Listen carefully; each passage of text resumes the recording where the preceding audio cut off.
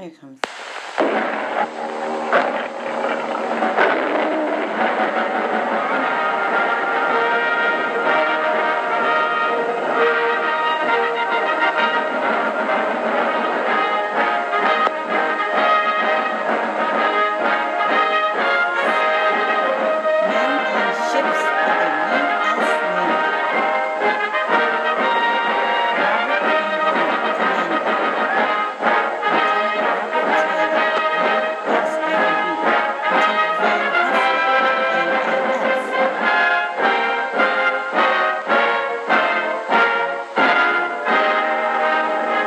Wait.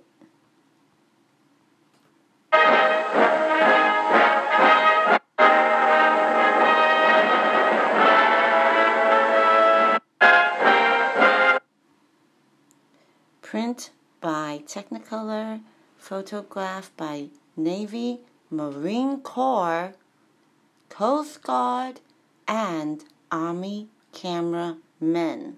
So this is no amateur production. This is official, legit.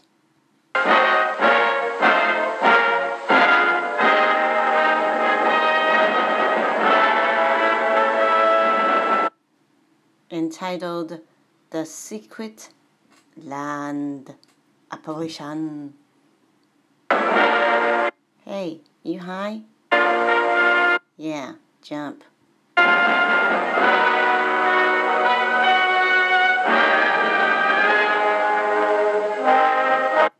We gratefully acknowledge our indebtedness to the U.S.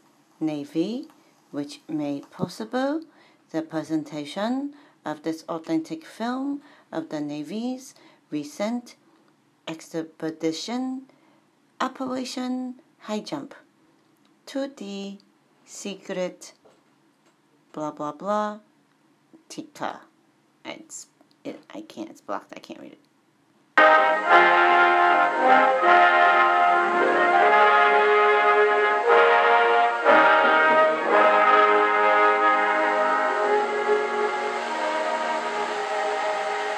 This is Robert Montgomery speaking. From the nation's capital has come a new epic of American courage and sacrifice, America's greatest adventure in polar exploration. This is a tale of men and of their willingness to endure hardship and risk life above and beyond the call of duty in the service of country and humanity. For brevity, the sequence of events has occasionally been rearranged. The President's Cabinet approved the expedition. As Secretary of the Navy, James V. Forrestal explains the reasons for the enterprise. There is only one untouched reservoir of raw materials left in the world. Did he say enterprise? Dun, dun, dun, dun, dun, dun, dun. The President's Cabinet approved the expedition. As Secretary of the Navy, James V. Forrestal explains the reasons for the enterprise. There is only one untouched reservoir of raw materials left in the world, and that's in the region known as Antarctica, an area larger than the combined area of the United States and Europe. The American government is sending a naval expedition to that region. The purpose is to train our Navy in polar operations so that it may better perform its function of preserving the peace upon the 7 seas of the world. Beyond that, the American government is... 7 seas? Materials left in the world, and that's in the region known as Antarctica, an area larger than the combined area of the United States and Europe. And Europe. The American government is sending a naval expedition to that region. The purpose is to train our Navy in polar operations. So the purpose is what? the American government is sending a naval expedition to that region. The purpose is to train our Navy in polar operations so that it... What? The American government is sending a naval expedition to that region. The purpose is to train our Navy in polar operations. Train our Navy in polar operation. P.O. Box. So that it may better perform its function of preserving the peace upon the 7 seas of the world. Peace Beyond that, upon the 7 seas, Stella Marina. the American government is seeking to do its share in the discovery and the release to the world of the unknown treasures of Antarctica in the interest of all mankind. Are you pirates or what? Let's visit the Chief of Naval Operations, Mr. Admiral Chester W. Is that an N or an M? I'm going to say N. Nimitz, comma, USI. Okay? Sums up to this, gentlemen. The Secretary has approved our plans, confirming you, Admiral Byrd, as the officer in charge of the expedition. Who's in charge? Admiral Byrd. Like a birdie, larkin, all that good stuff. Dove, whatever. Sums up to this, gentlemen. The Secretary has approved our plans, confirming you, Admiral Byrd, as the officer in charge of the expedition, and you, Admiral Cruzen, as the task force commander. Task force commander. Bye-bye, Birdie. I don't love you so. Bye-bye, Birdie. Confirming you, Admiral Byrd, as the officer in charge of the expedition, and you, Admiral Cruzen, as the task force commander. Oh, yeah. We're cruising. I love it. Cruising. I love that. Well, Gwyneth Paltrow, cruising. And Huey Lewis. Oh, yeah. And we get everything we need. That makes Operation High Jump the greatest polar expedition in history. Grab your parachutes. You're gonna need it. Star Trek Voyager Enterprise. Flying away. Yes, I see the map. Admiral, time is going to be our greatest handicap. By the time we get through this very difficult ice pack, Jump, the greatest polar expedition in history. And you, Admiral Cruzen, as the task force commander. And we get everything we need. That makes Operation High Jump the greatest polar expedition in history. Admiral, time is going to be our greatest handicap. By the time... What's gonna be our greatest handicap? And we get everything we need. That makes Operation High Jump the greatest polar expedition in history. Admiral, time is going to be our greatest handicap. Admiralty time. And we get everything we need. That makes Operation High Jump the greatest polar expedition in history. Admiral, time is going to be our greatest handicap. Hashtag Admiral time. Admiralty law. By the time we get through this very difficult ice pack, the summer will have ended and the fall will have set in. They need to go through an ice pack. IP, ice pick, I pack. There's a pack of ice. Before, and then that's November. It's November now. Handicap. By the time we get through this very difficult ice pack, the summer will have ended and the fall will have set in. Never before has anyone attempted to take a fleet of thin-skinned steel ships through 300 miles or more of crushing ice pack. I have great faith in your skill, courage, and determination. Now, gentlemen, Admiral Nimitz reviews the operations plan. The expedition will comprise 3 groups. A central land plane group to explore the interior from Little... Number 1, land planes group. Operation... Oh, by land, by sea, by air. Got it. Plan. The expedition will comprise 3 groups. A central land plane group to explore the interior from Little America, and 2 seaplane groups, the eastern to map that half... From Little America. That's the spot they call, like, toward the edge where they first landed. Interesting, isn't it? in it.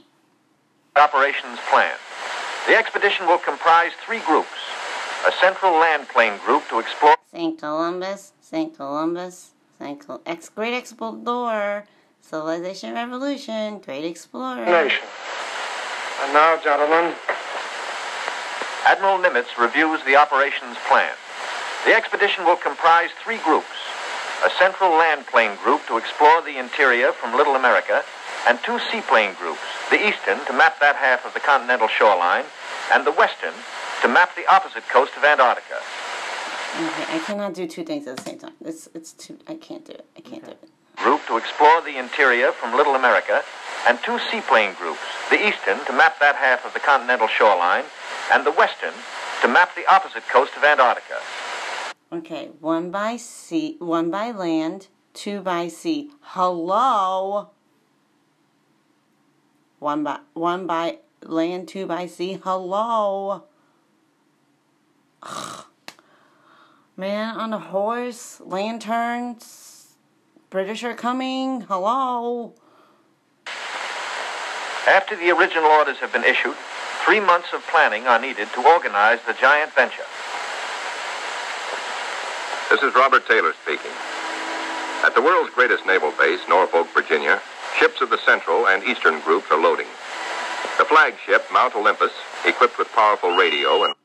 Mount Olympus. Are you serious? That's the name of the ship that you're christening? Seriously? Okay then. This is Robert Taylor speaking. At the world's greatest... Say it. The whole ship is good. The whole ship is christened. Columbus, Niña Pinta Santa Maria, Salve Regina. After the original orders have been issued, 3 months of planning are needed to organize the giant venture.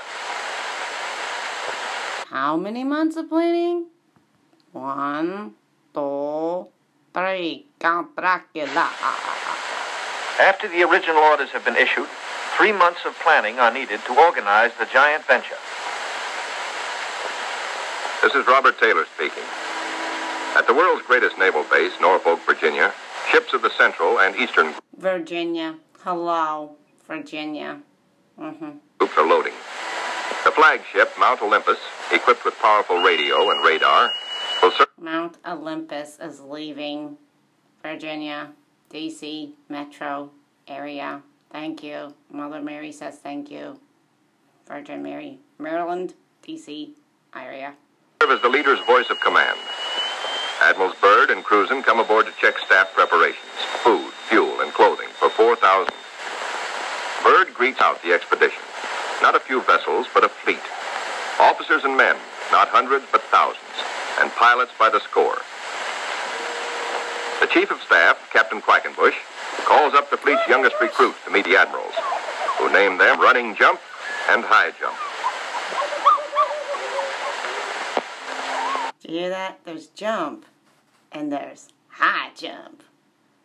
You know, ever since, I'm so tired of people accusing me of being on drugs just because I'm happy. Joyful much? No. Depressed, are you? Taking all those meds with all those side effects that make you go poo-poo? Chief of Staff, Captain Quackenbush, calls up the fleet's youngest recruits to meet the admirals, who name them running jump and high jump. The pups are unimpressed by rank. Running Junset, New Hampshire, where sailors are learning the art of navigating dog sleds. Everything happens to sailors. But soon they come to understand and to love the Huskies. They watch their dogs carefully to see that they have enough to drink and enough to eat, and always at the right time. The dog watch Blue Jackets practice the patient care that will keep the dogs in prime form. Not only food, daily attention to their eyes so that they may not suffer the dreaded Arctic snow blindness. So you know how to take care of dogs. You don't think God takes care of them better than you? Hello? And the inevitable vitamin pill that even dogs can't escape these days of ABCD health. The boys learn all the tricks. Tickling of the throat and a pat on the nose gets the pills down. The dog sleds are the small boats of the Antarctic. Each carries 600 pounds, with 10 dogs hauling. Each dog's harness is tailor-made, carefully fitted to avoid the chafing that has been fatal to many a sled dog at below zero temperatures. The husky's paws are equally important. There are canine snowshoes, precisely notched for the pulling claws.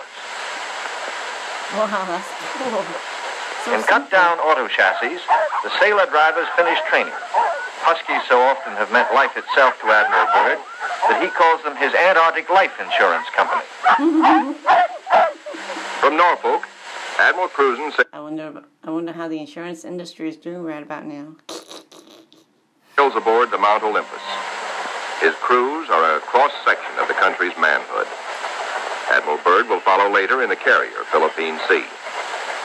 The Coast Guard icebreaker, North Wind. Philippine Sea. Powerful plow horse of the expedition, backs out. The seaplane tender, Pine Island, is first to stand out to sea. Pining Island. Terpene. Steaming south via the Panama Canal, the fleet must cover 12,000 miles to reach Antarctica. At the 12,000 miles. meridian west, the groups are to separate, and the central group proceed to a rendezvous point at Scott Island. At the 100th meridian west, the groups are to separate, and 100th meridian west. The groups are to separate and rendezvous. Ooh. wind, powerful plow horse of the expedition, backs out. The seaplane tender, Pine Island, is first to stand out to sea. Steaming south via the Panama Canal, the fleet must cover 12,000... Oh, Panama Canal. Y'all know the story about Panama Canal? Do you know the significance of Panama Canal? Yeah. Creature from Jekyll Island. You're welcome. The seaplane tender, Pine Island, is first to stand out to sea. Steaming south... Jack Hare with 3 R's.com. Via the Panama Canal, the fleet must cover 12,000 miles to reach Antarctica. At the 100th meridian west, the groups are to separate, and the central group proceed to a rendezvous point at Scott Island. This is Van Heflin speaking. Like Scotland? Power to the Irish? Sailing day at Santiago St. Patrick! finds the Western Group helicopters practicing final pinpoint landings on the newly installed helicopter flight deck of the seaplane tender Currituck. They are to serve as eyes of the fleet when it buffets through the pack ice, and when need be, Eyes everywhere in the sky. Interesting, isn't it? pinpoint landings on the newly installed helicopter flight deck of the seaplane tender Currituck. They are to serve as eyes of the fleet when it buffets through the pack ice, and when need be, to go on rescue missions. For exploration, 3 Martin Mariners, called PBMs, with a flight range of 3,000 miles, are spotted aboard the Currituck. Ships of the Western Group will proceed 10,000 miles south to the Balleny Islands, 860 miles to the west of Little America. Aboard the Mount Olympus, now heading south in the Pacific, Admiral Cruzen gives a traditional command, and up goes a strange flag. The Jolly Roger, signifying the crossing of the equator and authorizing the ancient shenanigans of the sea, whereby all landlubbers are painfully presented at King Neptune's court. The veteran shellbacks copperplate the pollywog's interiors with a mixture of cylinder oil and chewing tobacco. Next, the pollywogs must kiss the bosun's belly, the only kiss they'll have for many a long month. It looked like they're kissing a big Buddha. This guy's got a big beer belly.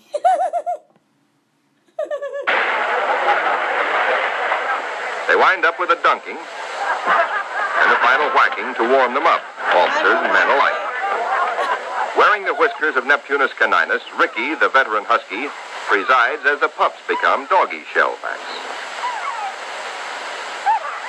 The oncoming shadow of the Antarctic intensifies preparations. Bamboo is split for trail marker sticks. These, topped with flags, will form lifelines to guard the men against losing the trail in blinding blizzards. Small details, but vitally important in the wilderness of ice. The dogs are inoculated against infection. Now the serious business of the sea takes over. Danger menaces the fleet oiler, Cacapon. She must fuel the fleet now to lighten her cargo of 4 million gallons of oil. If storms strike her, plates may warp, rivets shear, and her back may be broken. And ahead are the dreaded roaring 40s. Deck parties run with hauling Roaring 40s. lines, bringing over the Cacapon's captain for a conference.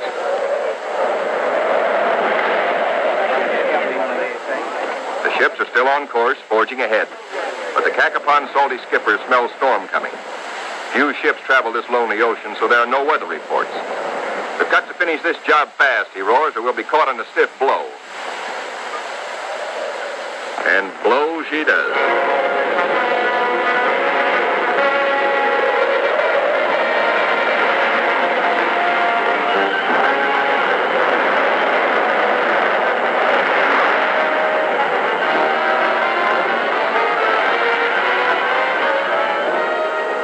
Clearing skies, but still the gale blows hard.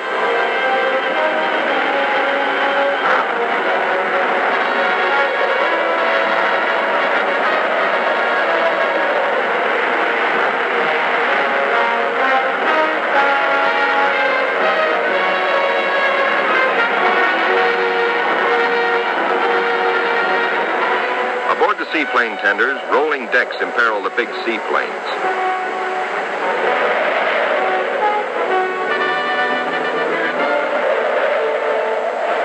Deeper. A sudden lurch. The Navy cameraman taking these pictures is thrown, his leg broken. He swings his camera, catches the nose of one plane smashed in, swings aft, spots another plane overboard, sinking in the wake. Lost.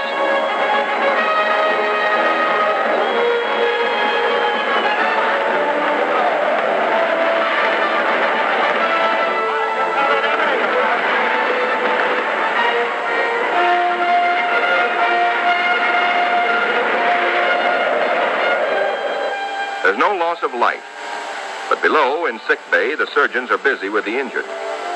Today, with Navy's modern science, an injured seaman is soon up and about. We go back now to Norfolk and sailing day for Admiral Byrd. 6 DC-3s, called R4Ds by the Navy, make the longest taxi run in Navy Yard history, each with crewmen riding the tips of their 98-foot wings. Poles and buildings have been removed to clear their way to the 30,000-ton carrier, Philippine Sea. Admiral Byrd will sail the carrier close to the edge of the pack ice, then fly his 6 30,000-pound land planes from her deck, 800 miles across the pack to Little America. A daring and dangerous plan, but precedent was made in 1942 by Jimmy Doolittle and his much smaller B-25s. Tokyo... Did you hear him? Jimmy Doolittle? Did you see that movie? Yes, we did. Iron Man. What's his name? Iron Man. Robert Downey Jr. With all the animals. Oh, yeah. Doolittle. Yeah. He sailed everywhere. He was looking for the secret stuff. Hello? Go watch it again. The medicine. Whatever it was. Yeah. Anyways, hello? He just said doodle. Yeah. Weird. I don't know. To Little America. A daring and dangerous plan. But precedent was made in 1942 by Jimmy Doolittle and his much smaller B-25s. 1942. 1940s. Okay, 42. Whatever. After the Depression. To Little America. A daring and dangerous plan. But precedent was made in 1942 by Jimmy Doolittle and his much smaller B-25s, Tokyo bound from the carrier Hornet.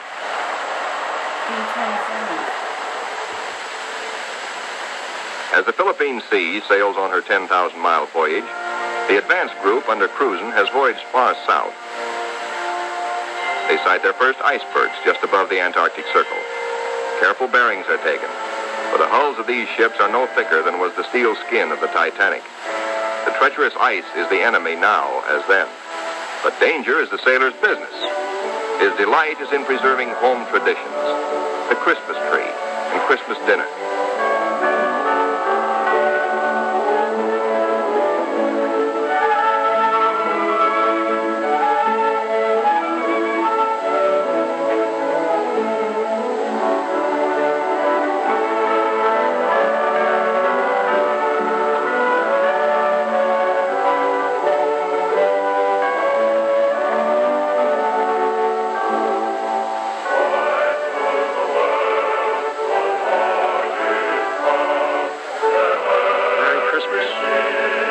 Merry Christmas, sailor. Merry Christmas.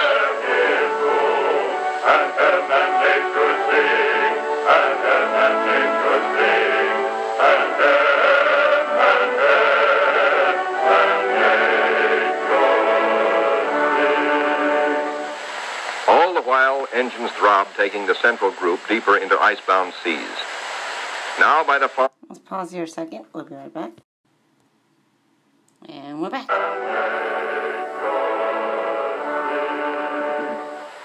All the while, engines throb, taking the central group deeper into icebound seas. Now, by the far-seeing eye of radar, the bridge learns of land ahead. And flag communications passes the word to the fleet. Scott Island, dead ahead. All ships rendezvous. 600 critical miles of their 12,000-mile voyage still to go. The ice pack ahead has been the executioner of many gallant ships. Cruzen summons captains and executive officers for a staff conference. While the staff confers, a small landing boat sets off for Scott Island, named in honor of the heroic British explorer, Captain Robert Falcon Scott, who lost his life a generation ago trying to fight his way back from the South Pole.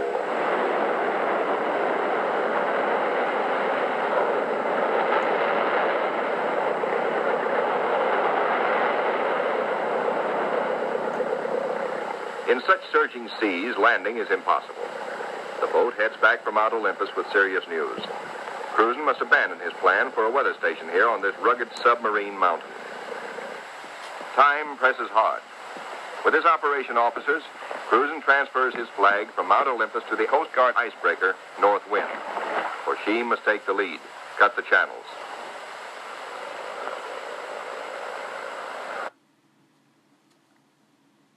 League of Legends has gone mobile, and with it, our ability to fight grand battles against monsters and champions. Admiral Cruzen's battle now begins.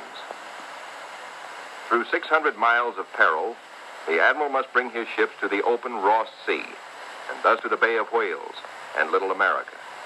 Okay, so you go through the pack ice like a drill, like the arrow flying through to open the Olympics, right? All right. So you're going to shoot through that pack ice until you come through the other side, which is called the Ross Sea.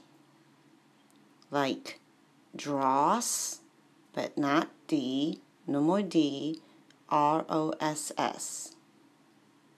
S-E-A. Ross Sea. What does that mean? I don't know. Then you land in the Bay of Whales, like Jonah. Then you proceed to Little America. Got it. Cruzen signals, "Follow me," and sets a careful course past icebergs. "There she blows," sings the lookout. "There she breaches," close aboard. These huge whales measure up to 80 feet long, and each yields oil worth more than $2,000. The radar watch informs the bridge they have picked up a big ship, a Norwegian whaler, with her killer craft in close company. The Norsemen report the heaviest ice pack in 40 years. This year, they tell the Americans they're staying to the north of the ice. The Norwegian captain urges, "Exercise extreme caution." The American fleet proceeds. Here is the most treacherous navigation in all the 7 seas, with every floe, every berg a potential killer of ships. 7/8 of a berg lies underwater. Its jutting ice foot can slice into a ship like a can opener into a can. Ahead, the sky shows white streaks, the telltale ice blink, the warning reflection in the sky of the great pack. The ships meet their first tabular, the tabletop berg found only in the Antarctic. These tabulars are huge chips from the great ice barrier. They measure as long as 40 miles and are counted not in acres, but in square miles. The ships must 40 square miles. Follow a twisting, turning sea alley, cleared by the icebreaker. The submarine, Senate, brings up the rear. U-formed ice, known from its shape as lily pad ice, offers no trouble. Lily pad ice. It is the bergy bits and the bergs themselves that form the hazard for the submarine.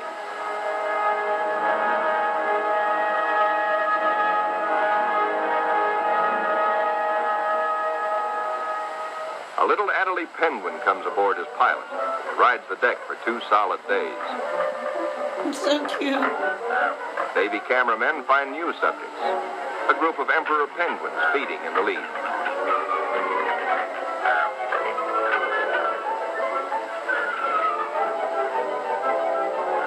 Look out, spot a flock of snow petrels, those hardiest of birds.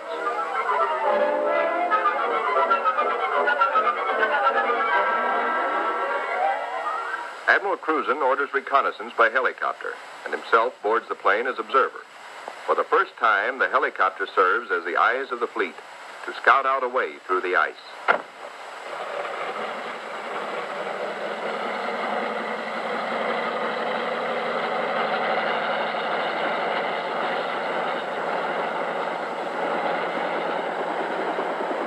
Somewhere to the south, Cruzen hopes to locate better going, perhaps a lead heading toward Little America. Beyond the brash ice, at first he can spot only isolated lakes. At last he sees his lead. Reconnaissance by helicopter has paid off. And just in time. The lead that they're looking for is kind of like, it looks like a highway through the ice. It's like a straight line, like the crack, basically. Remember the cartoon Ice Age? Yeah, squirrel. Well, the helicopter's gas is running low. The long practice hours of pinpoint landing have not been wasted. The Admiral is safely back aboard. Cruzen changes course to head the fleet toward his lead. No open roadstead here, no channel markers. The turn is difficult for the big ships. Now to the men of the fleet comes one of nature's weirdest pictures, the Antarctic twilight. Eerie greens and pastel blues. Men who look grow silent, but long remember.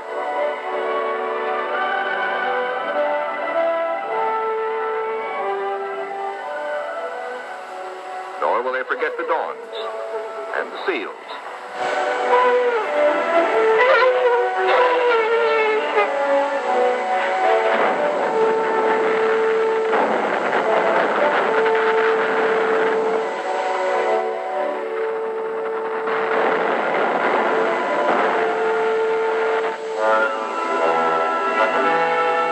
The pack was to have taken 3 or 4 days, but a week has passed, and the task force has made only 100 of the 600 miles across the pack. An emergency radio to the north wind summons instant help. The submarine, Senate, is... Did he say to the 4 winds summons instant help? Narnia, blow the horn. 100 of the 600 miles across the pack. An emergency radio to the north wind summons instant help. The submarine, Senate, is caught. To the north wind? What? One more time. 100 of the 600 miles across the pack. An emergency radio to the north wind summons instant help. The submarine, Senate, is caught. The jaws of 2 Senate is caught. Interesting. One more time. 100 of the 600 miles across the pack.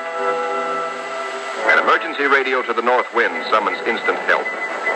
The submarine, Senate, is caught. The jaws of 2 ponderous pressure flows have closed in, locking her in a white vice. The submarine is in acute danger of being sunk.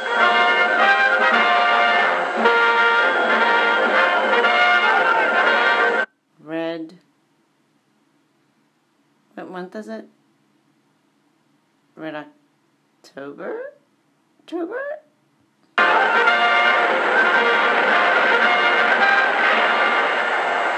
All hands realize now that the Senate may never get through. Cruising signals, resume course.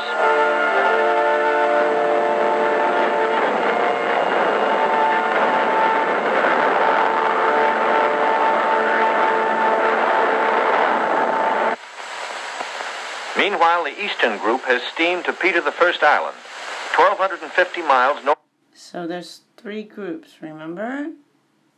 The main control group, that's going to go straight to Scott's Island. The second group goes toward the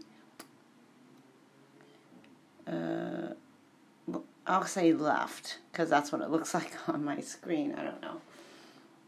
The left side was the one with the airplanes, and then the third group goes toward the right side, directly to Peter 1 Island. I can't make this stuff up, dude. Again.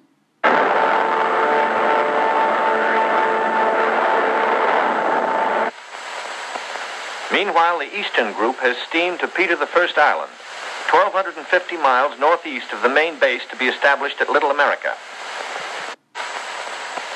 Meanwhile, the Eastern Group has steamed to Peter the First Island, 1,250 miles northeast of the main base to be established at Little America. The Eastern Group's seaplane tender, Pine Island. Meanwhile, the Eastern Group has steamed to Peter the First Island, 1,250 miles northeast of the main base to be established. 1,200. So fast. Meanwhile, the Eastern Group has steamed to Peter the First Island, 1,250 miles northeast of the main base. 1,250. 1250 miles north of where? North of where? They want to set up their main base. Are you kidding me? Red Sox can win the World Series? To be established at Little America. The Eastern Group's seaplane tender, Pine Island, sends a helicopter to scout the rugged coast. Hope is fulfilled when she relocates Scott's 37-year-old camp. This was the base for the ill-fated Britain's expeditions at the turn of the century. So this is 75 years after Britain was there. Are you kidding me? 70 years. 70 is important, you guys. 70, 75. Yeah. 37-year-old camp. This was the base for the ill-fated Britain's expeditions at the turn of the century. While the helicopter waits, the Americans look over the hut, finding only an abandoned sled. But back at the Pine Island, the helicopter meets trouble. Her rotors heavy. Abandoned shed. Santa's not there, y'all. Santa's not there. The Americans look over the hut, finding only an abandoned sled. But back at the Pine Island, the helicopter meets trouble. Her rotors, heavy with ice, fail. She crashes only a few feet from the safety of the landing deck. Within seconds, the Pine Island's crash boat reaches the sinking helicopter. The rescue crewmen, drilled for just such an emergency, yank Captain Dufek and his pilot safely aboard. Back at the Central Group, danger increases for the submarine. Crushing ice is now riding up over her decks. She is solidly frozen in.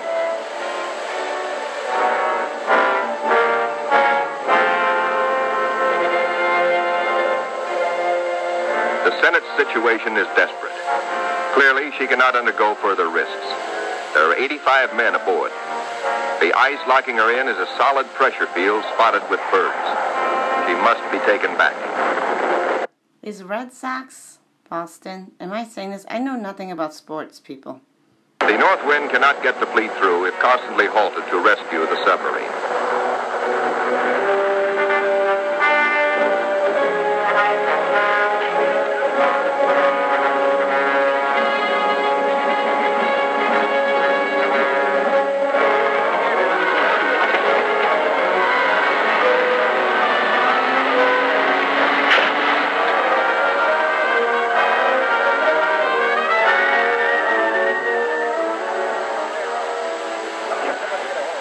Guard icebreaker, North Wind, with Admiral Cruzen in operational command, leaves the ships to await her return from the 400-mile round trip, towing the battered submarine, the Senate, north to the safety of the open sea.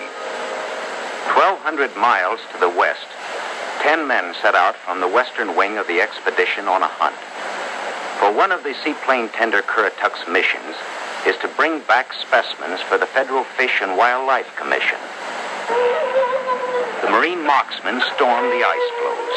These seals are armed with tiger-like jaws, easily capable of mangling a man's arm or leg. The men risk the slashing jaws of the master bull himself. He's no calf, he fights to kill. Once secured, he finds out for the first time in his life what it's like to be petted. That's not so bad. They total up their catch for the scientists back in Washington. 6 leopards and 1 rare Ross seal. The first Antarctic seal ever to fly through the air with the greatest of ease in a cargo net. 3 days later, disaster presses close to the ships of the Central Group, helpless without the icebreaker. Their 2,000 men are marooned in a frozen sea.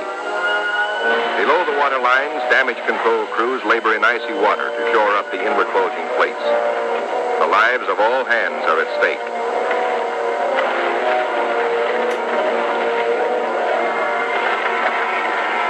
The radio flashes an SOS to Cruzen 200 miles to the north. Quickly, he orders the submarine to go on by herself to Scott Island and there operate as a weather reporting station. And now begins a race against time well worthy of high place in the traditions of the United States Coast Guard.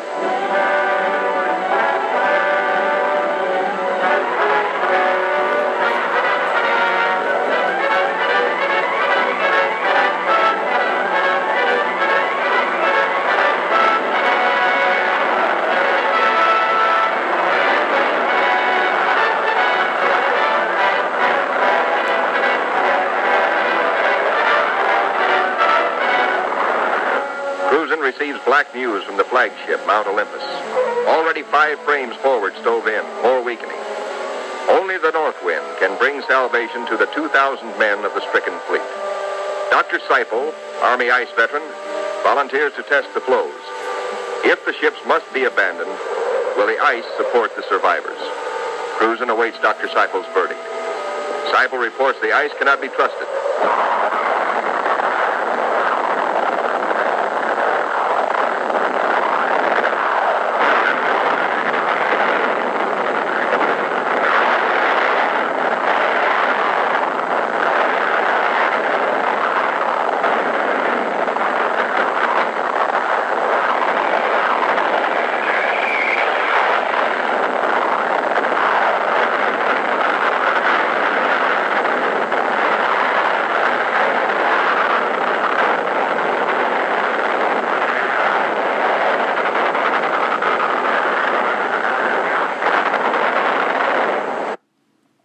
What you're hearing is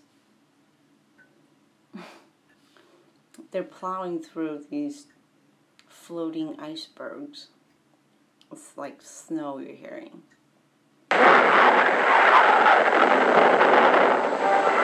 With only 2 miles to go, the icebreaker is hemmed in by ice 20 feet above water, 50 feet below, in an area as great as 100 acres. Hopelessly gripped by the ice, the cargo ship Merrick is now in grave peril. There's a hole. Titanic. Water rushing in.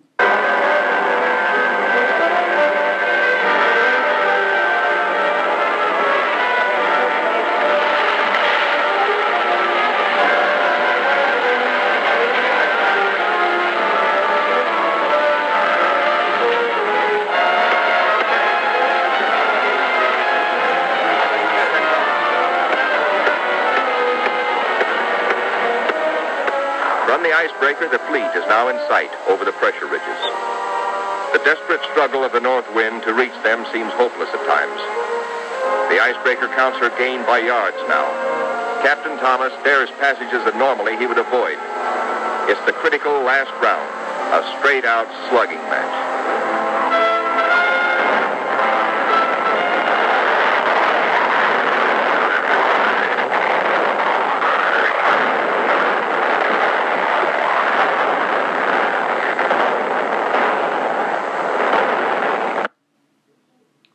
AP Biology. What does the little Y have to do? There's like a million of Y's, but only one Y gets through into the egg. Yes? Yes. Has to dig. The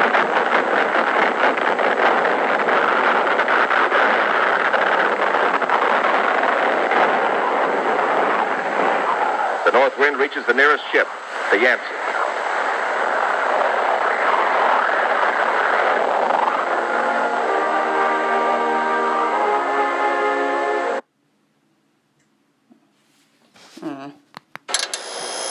God. All right.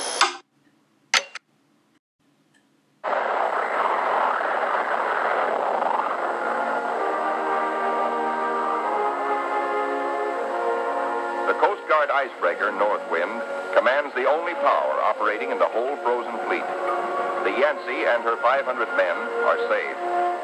Next, the Merrick, heavy in the water with a hole in her bow below the waterline.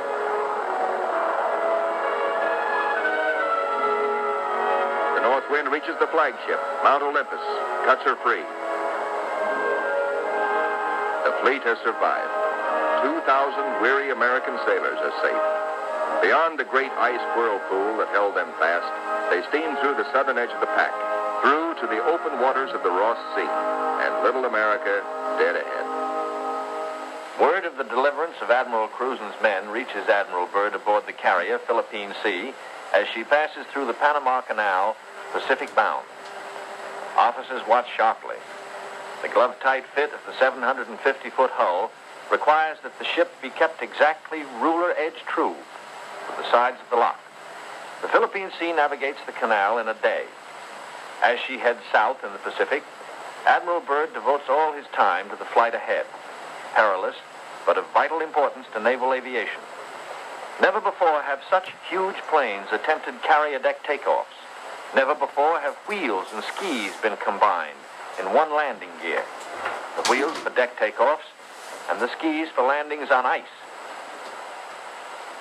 The grave risk is that one may interfere with the other and bring disaster.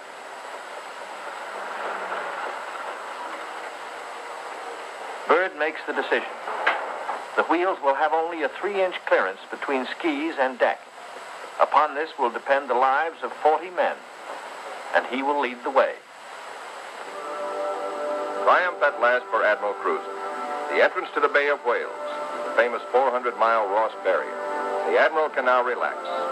He, an American admiral, has brought a modern fleet for the first time into the innermost waters touching the great unknown continent of Antarctica. This is an historic moment. At long last, Admiral Byrd has realized his dream of many years of reaching little America with men and ships of the United States Navy. Reception committee. Hey, gang, hurry up. Look at the big penguins in our bay. Big penguins, bigger than emperors. Big black mountains that move. They walk like us, but not quite the right way.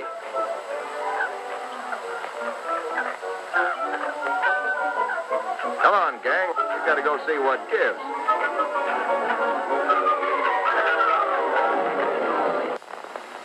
The big penguins and their big black mountains, the ships, are on 24-hour duty with the first job to secure all mooring lines. Big timbers sunk deep in the ice serve as anchors. They're called dead men in sea parlance, perhaps because they're buried. Slip toggles are rigged for quick release in case ice forces an emergency getaway. Unloading. Reconnaissance planes first, next hauling equipment. The Marine Corps weasels.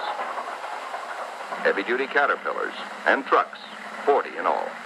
Here are no port facilities, but the Navy shows its self-sufficiency as it did throughout the war in operating at sea without bases or with improvised bases. Here are no docks or roads, yet all freight aboard 3 heavily laden ships is hauled 2 miles over the ice up to Little America. Dogs next, a barking, tugging boatload of huskies. And the pups, growing fatter and bigger every day. All are happy with the welcome smell of snow in their nostrils. This is home. This is fun. But this is work, too, for time is short. And the dogs must haul their share of the tonnage. Halt. Trouble ahead. Pressure ridges block the way inland to Little America. Even the largest caterpillars are stalled. The call goes out for dynamite crews, Navy's trained demolition teams, seasoned on enemy beaches. They must blast the 50-foot ridges, clear the way to meet the expedition timetable. The ridges are deep. The blasting takes hours.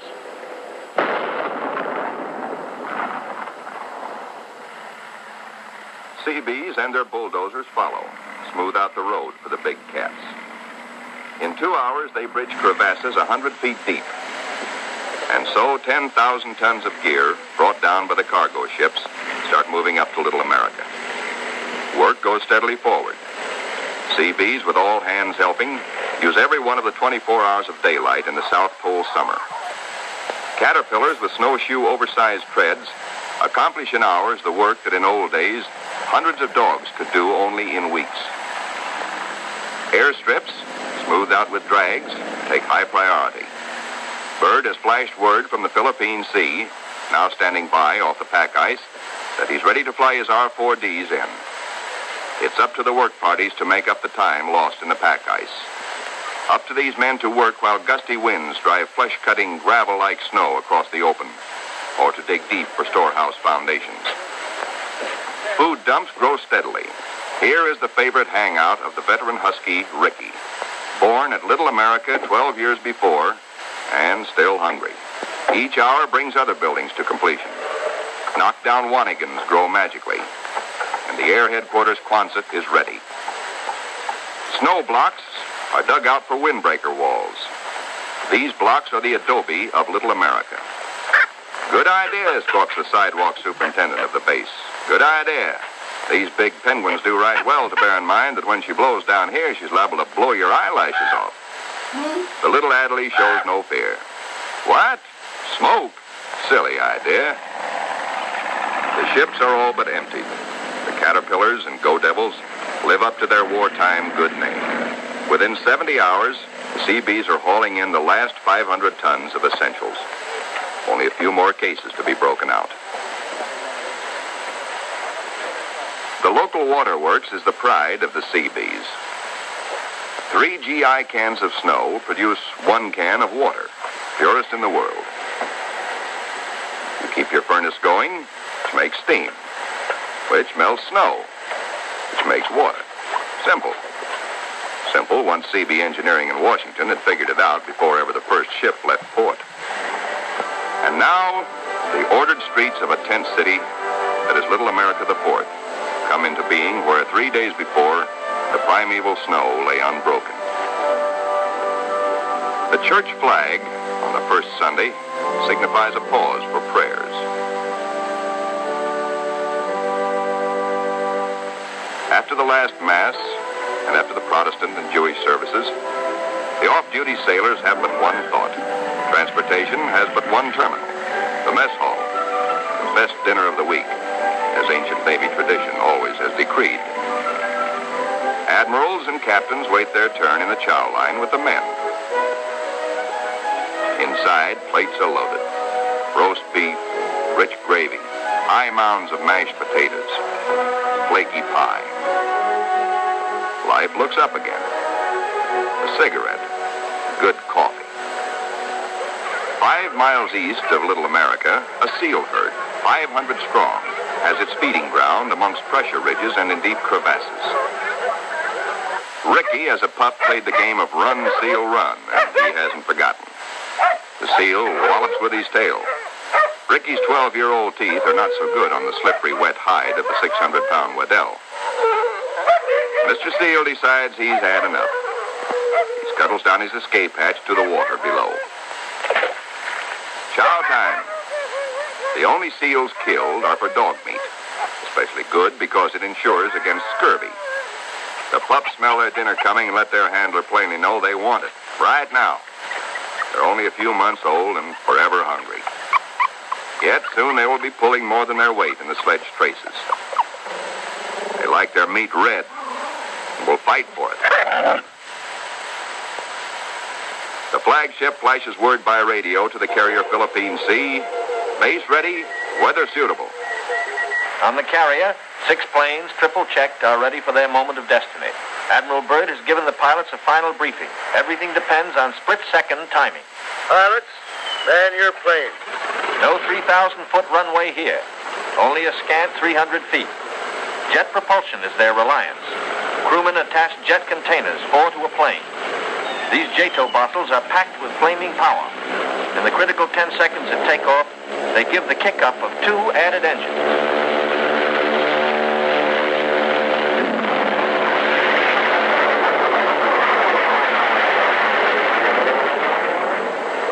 Byrd is airborne in exactly 100 feet.